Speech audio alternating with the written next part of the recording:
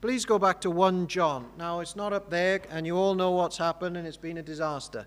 So we're in this now together. We'll be jumping around 1 John together. Yeah, so I am sorry. I was so excited. I put my energy and heart and soul into 2 sermons, crafted illustrations because I know you here, which I thought would be relevant to you, and it all went kaput at 10 o'clock last night.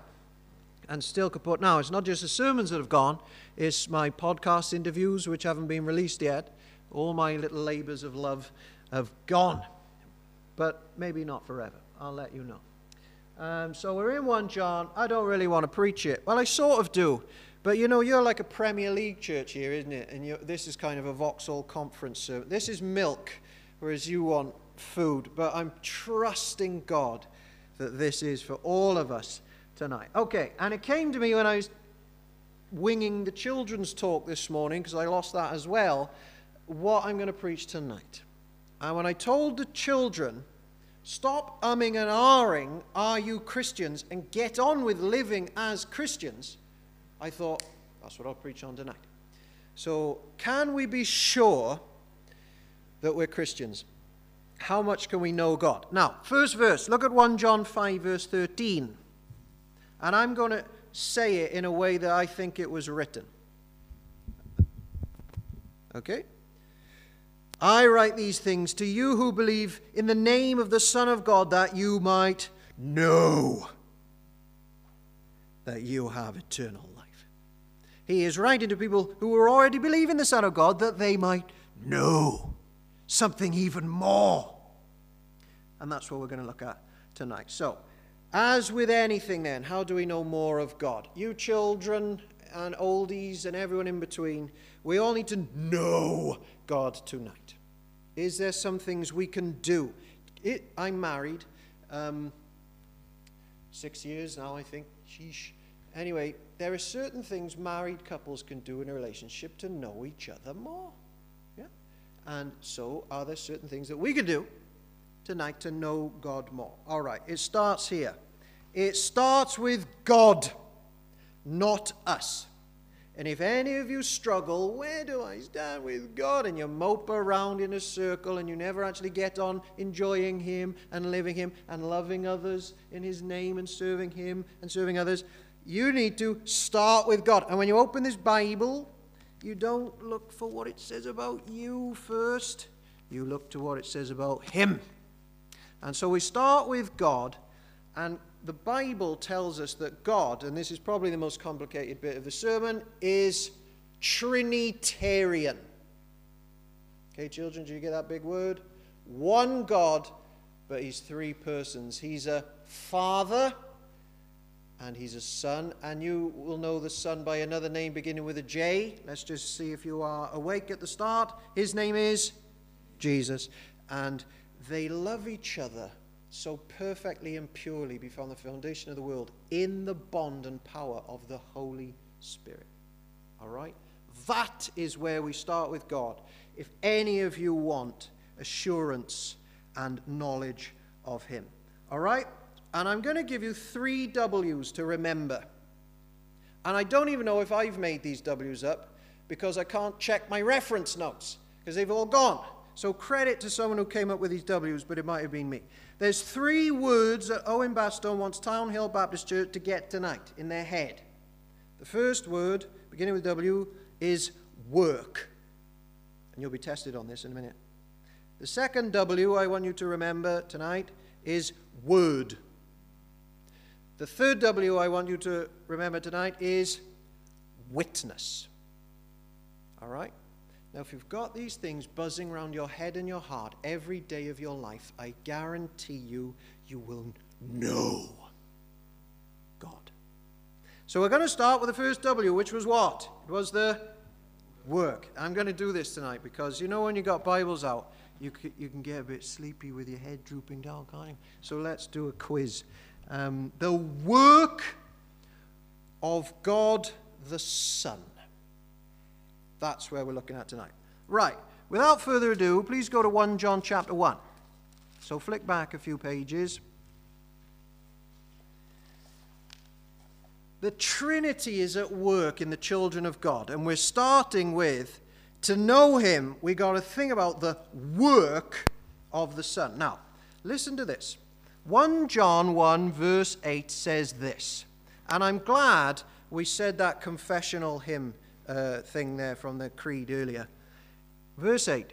You ready, children and oldies and everyone in between? If we say tonight in Town Hill Church, we have no sin, we are deceiving ourselves, and the truth is not in us. In Ogmore Vale, if I could walk around bashing people over the head with the Bible so they get that message. Because they're always like, what's a Christian? Someone who does good. Yeah, all right. Okay, what's a Christian? Someone who goes to church. What's a Christian? Someone who doesn't steal. All that stuff. All right, but you don't start there. But it's more sneaky for Town Hillians and people like us who are now in the churchy system. All right, what's a Christian? Do we really believe, though, it starts with confessing that we're sinners? Because if we did, why do people always be so big in our hearts and our minds, and God so small?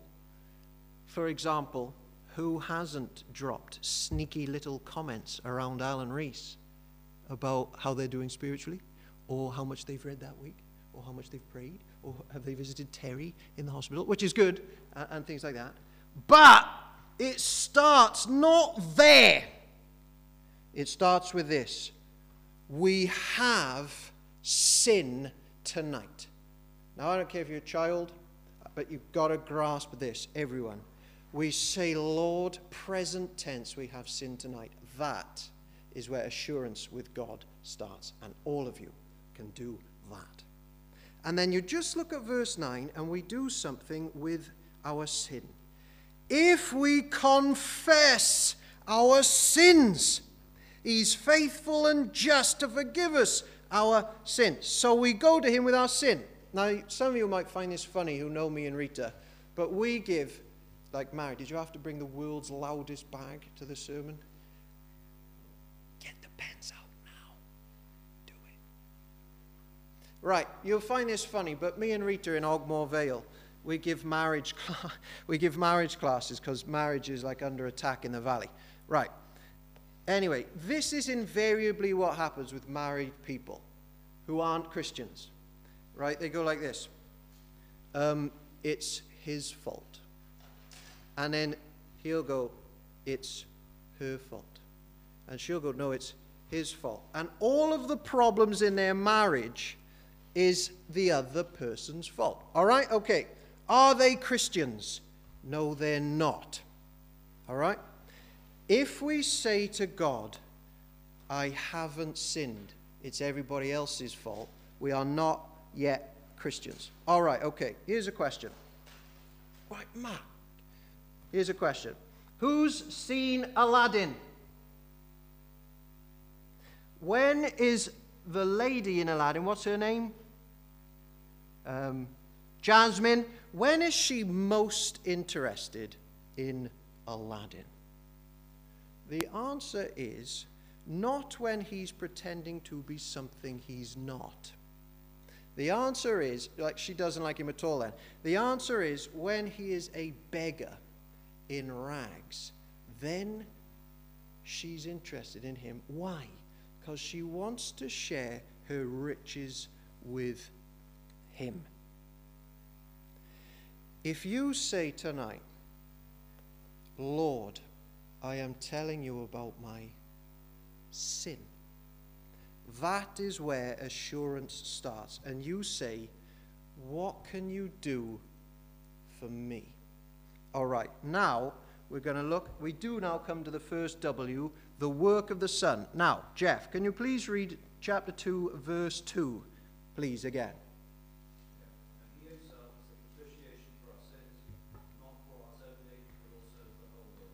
Tonight, a group of sinners, they come to the living God, and we hand him our sin, and there is the Son, and he's doing something for sinners. What is he doing? What does he become for them? It begins with a P, and the word was, he becomes their propitiation. Now, do you know what that means? I had a phone call with Alan Reese last week. A bit of a debate about what propitiation means. I think everybody's got it wrong. Well, not everybody, but it's often, like people say, it's the turning away of God's wrath. Okay? All right, it's not. Now, Alan Reese will tell you this. Propitiation is this, and he tells a story about when he was a rugby player. He's probably said it recently. He was in a ruck against this team that all knew who he was, and they started putting the boots in and attacking him. Has he told you that story recently? Yeah, nod. Right, and they're beating him up and beating him up. And then, though, the scrum comes together and collapses, and he's taking an absolute pounding. But he hears a voice from the member of another team, the other team, called Hugh. And he recognizes Hugh's voice because he knows him. Right, and Hugh says, "Get your head down for this one, Alan." And Alan puts his head down. Hugh covers Alan. And then after the ruck is finished, everybody moves away except Hugh, who's been knocked unconscious from a blow to the head. Right. They all thought they were getting Alan, but their anger fell on another, and Alan was safe. All right. That is only the first part of propitiation. What actually propitiation is what happens as a result of an action like that. So you come to Jesus with your sin. He takes the wrath which you deserve tonight upon himself. All right. He's done it. We hide in him. Hallelujah. But propitiation is, and get this, a change in relationship with the Father as a result of that cross of Jesus. So we come to the Father tonight. We have sin. Jesus is the wrath bearer for our sin, the work of his atoning death. And tonight, however you feel, whatever you've believed, however you've behaved up until this moment, if you tell Jesus your sins, he will take them away, and your relationship status with the Father will forever be son or daughter, seated in the heavenlies. That is the work of the Son for sinners. And Jesus is the only one, 1 John says. So if you're a Jew here tonight, which I don't think many of you are, there's only one, and his name's Jesus. If you're a Gentile, there's only one. If you're clever, there's only one. If you're fat, there's only one. If you're thin, there's only one. If you're black, blue, white, yellow, whatever, there's only one atoning work for the world, and he is Jesus Christ. Do you know you're a Christian? It starts by reveling in this fact every day, the great work of the cross. Now, I can always spot a non-Christian. Are you one? They go like this to me. Pastor, I say, hello, are you a Christian? They'll say this, I'm trying. Not a Christian. I say, are you a Christian? Have you prayed or talked to your living God recently? And they go, I'm waiting until I have a better day. We're having a bit of a cool-off period before I come back to him and work myself up to be accepted again. That is not a Christian. When did you last talk to the living God? What's keeping you from him? Sometimes I ask Christians, are your prayers heard in heaven? And they go, if I really, really mean it. If I read my Bible every day for an hour, then I'm heard in heaven. And they haven't quite yet grasped that the status of every Christian is the work of Jesus Christ for them. And don't ever forget it, ever. If you want to know that you're his child, you start there. Listen to this. The only people in heaven That includes Peter Jeffrey, who was there 2 days ago, is 48 hours into his stint in eternity in glory, they are only there because Jesus got them there. Jesus gets you there. Jesus, not you. And now we come to the second W, which was what? The Word. Thank you, Jeff. Now, there's another thing we can do every day. We can revel in the work of the Son. But we also, ready, trust the Word of the Father. Today, you're going to hear 1,000 sermons. You probably heard 1,000 sermons today. It happened when you turned the radio on and Rihanna was singing. And she was singing, live a certain way, think a certain way, dress a certain way. That's a sermon. And the devil wants you to follow Rihanna's way of living. Or you turn on Twitter and there's Donald Trump. Think a certain way. Live a certain way. Or like me, you watch the sport channels and you see Floyd Mayweather gearing up for a fight, and he's telling all the young people to live and think and feel in a certain way. Or you watch Jose Mourinho on the side of the pitch. His message to everybody else and all the fans is live a certain way. If you wash your hair, which some of you do, you look at the tin on L'Oreal, and the message for all people listening is, you're worth it. Or is that Pantene? Don't know. L'Oreal. Or you watch Disney films, and they're preaching a sermon at you, and the sermon is this: search for the hero inside yourself. Well, that's not trusting the work of Jesus. But there's another person who's spoken on how to live, and it's God the Father. And he has given you a book, and this is called the Word of the Father. And actually that word became flesh, but that's a different sermon again. And we're to trust and to live by this book if we want to know God.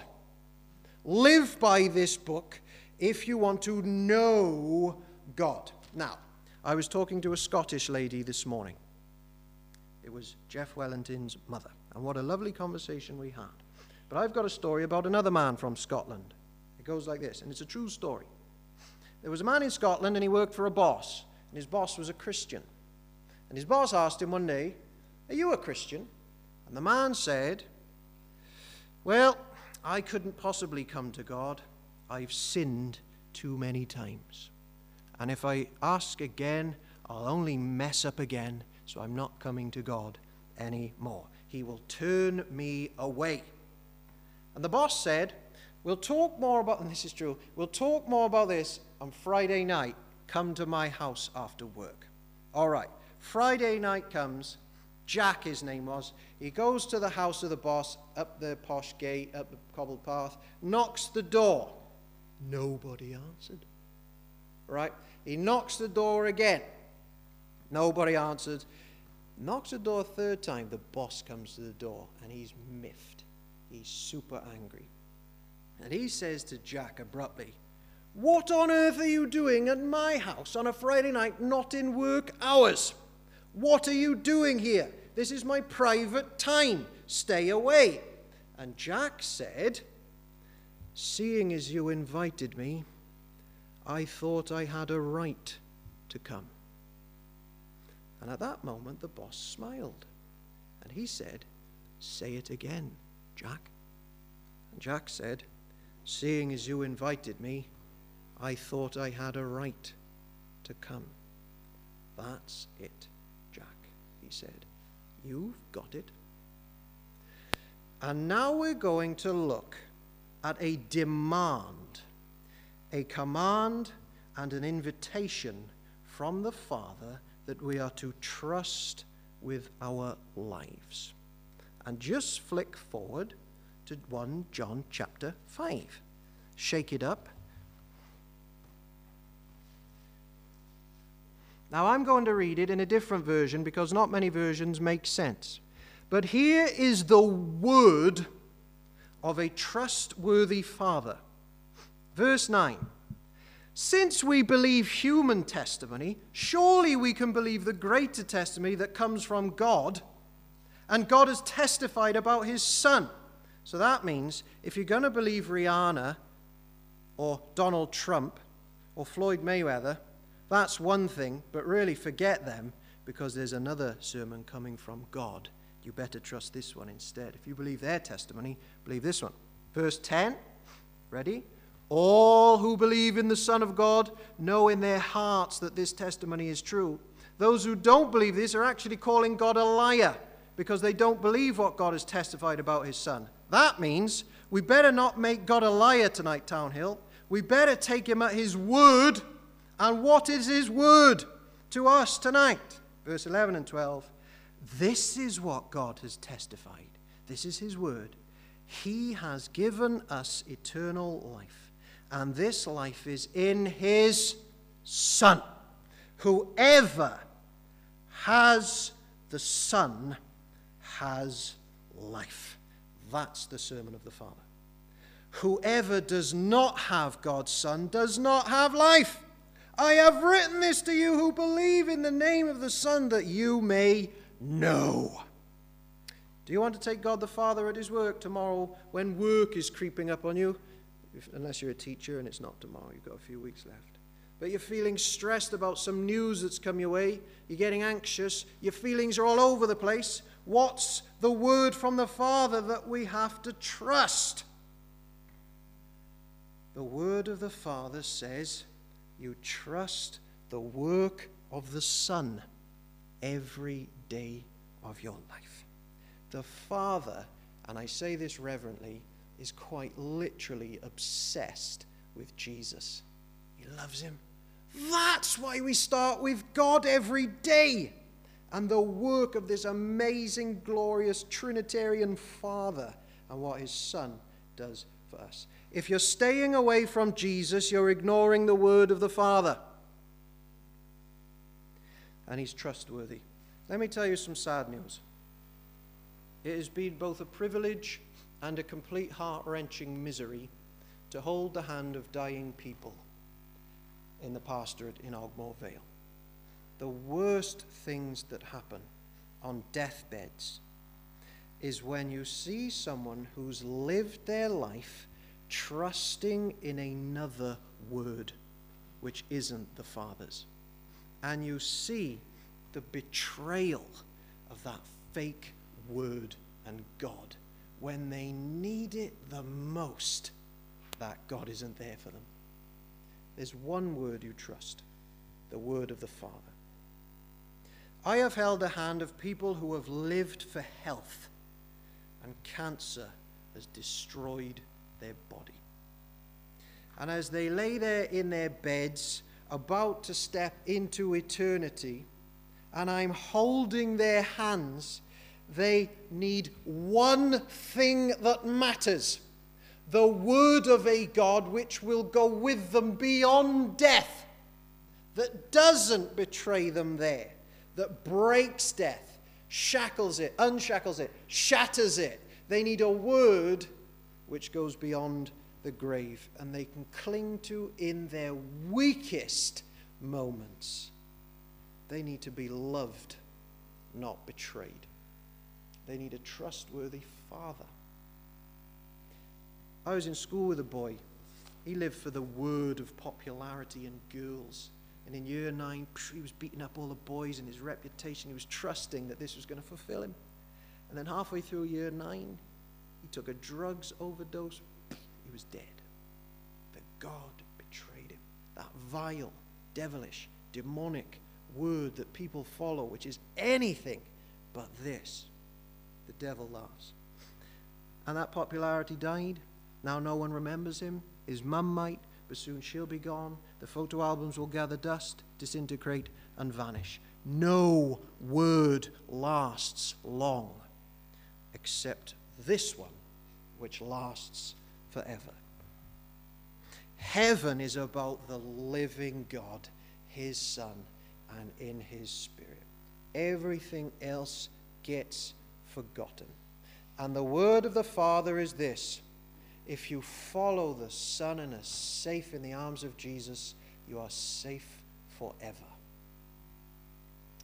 And now we come to the last W, and it's really short, and it's a quiz.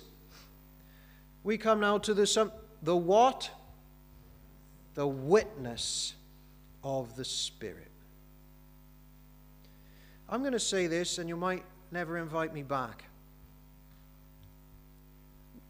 Welsh people sometimes overdo the work of the Spirit instead of majoring on the beauty of Jesus Christ. Welsh people sometimes overdo the feelings, the experience, the sort of physiological effects of religion instead of focusing on Jesus. My friend Richard Bewes was in Africa under a revival. He was there as a little boy. And the people who experienced the revival said this: don't so much talk about the phenomena of the revival. Go back, Richard, and tell people about Jesus. So now we're going to have a little quiz to see if the Spirit is really at work. The Holy Spirit does one thing.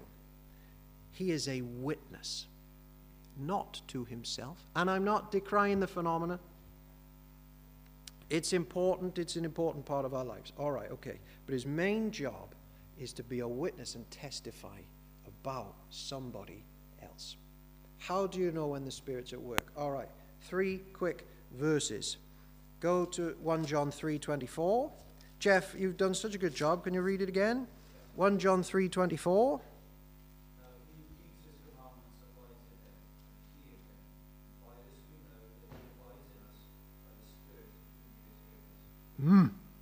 And now read 1 John 4, verse 13. By this we know that we abide in him and he in us, that he has given us of his Spirit.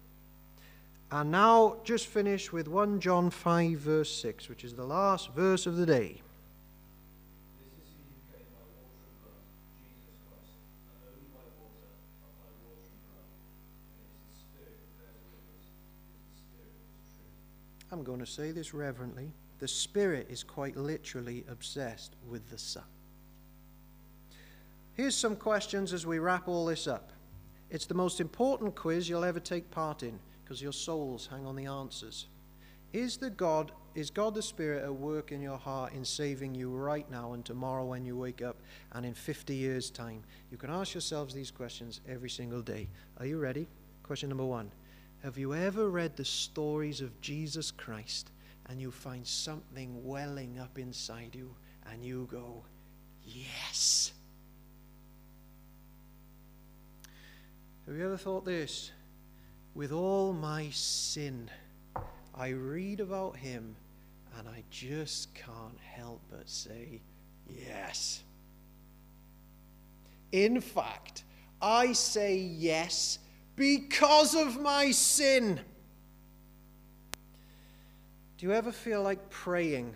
And when you pray, you just feel, yes, this is right. I'm going to tell him everything. Do you ever see the Bible's call for you to be holy and become more like Jesus, and you say, yeah, I get it. I want that to be me. I do. I really do. Lord, help me be that. Yes, I get it. That's the witness of the Holy Spirit. He just makes this religion live in our hearts.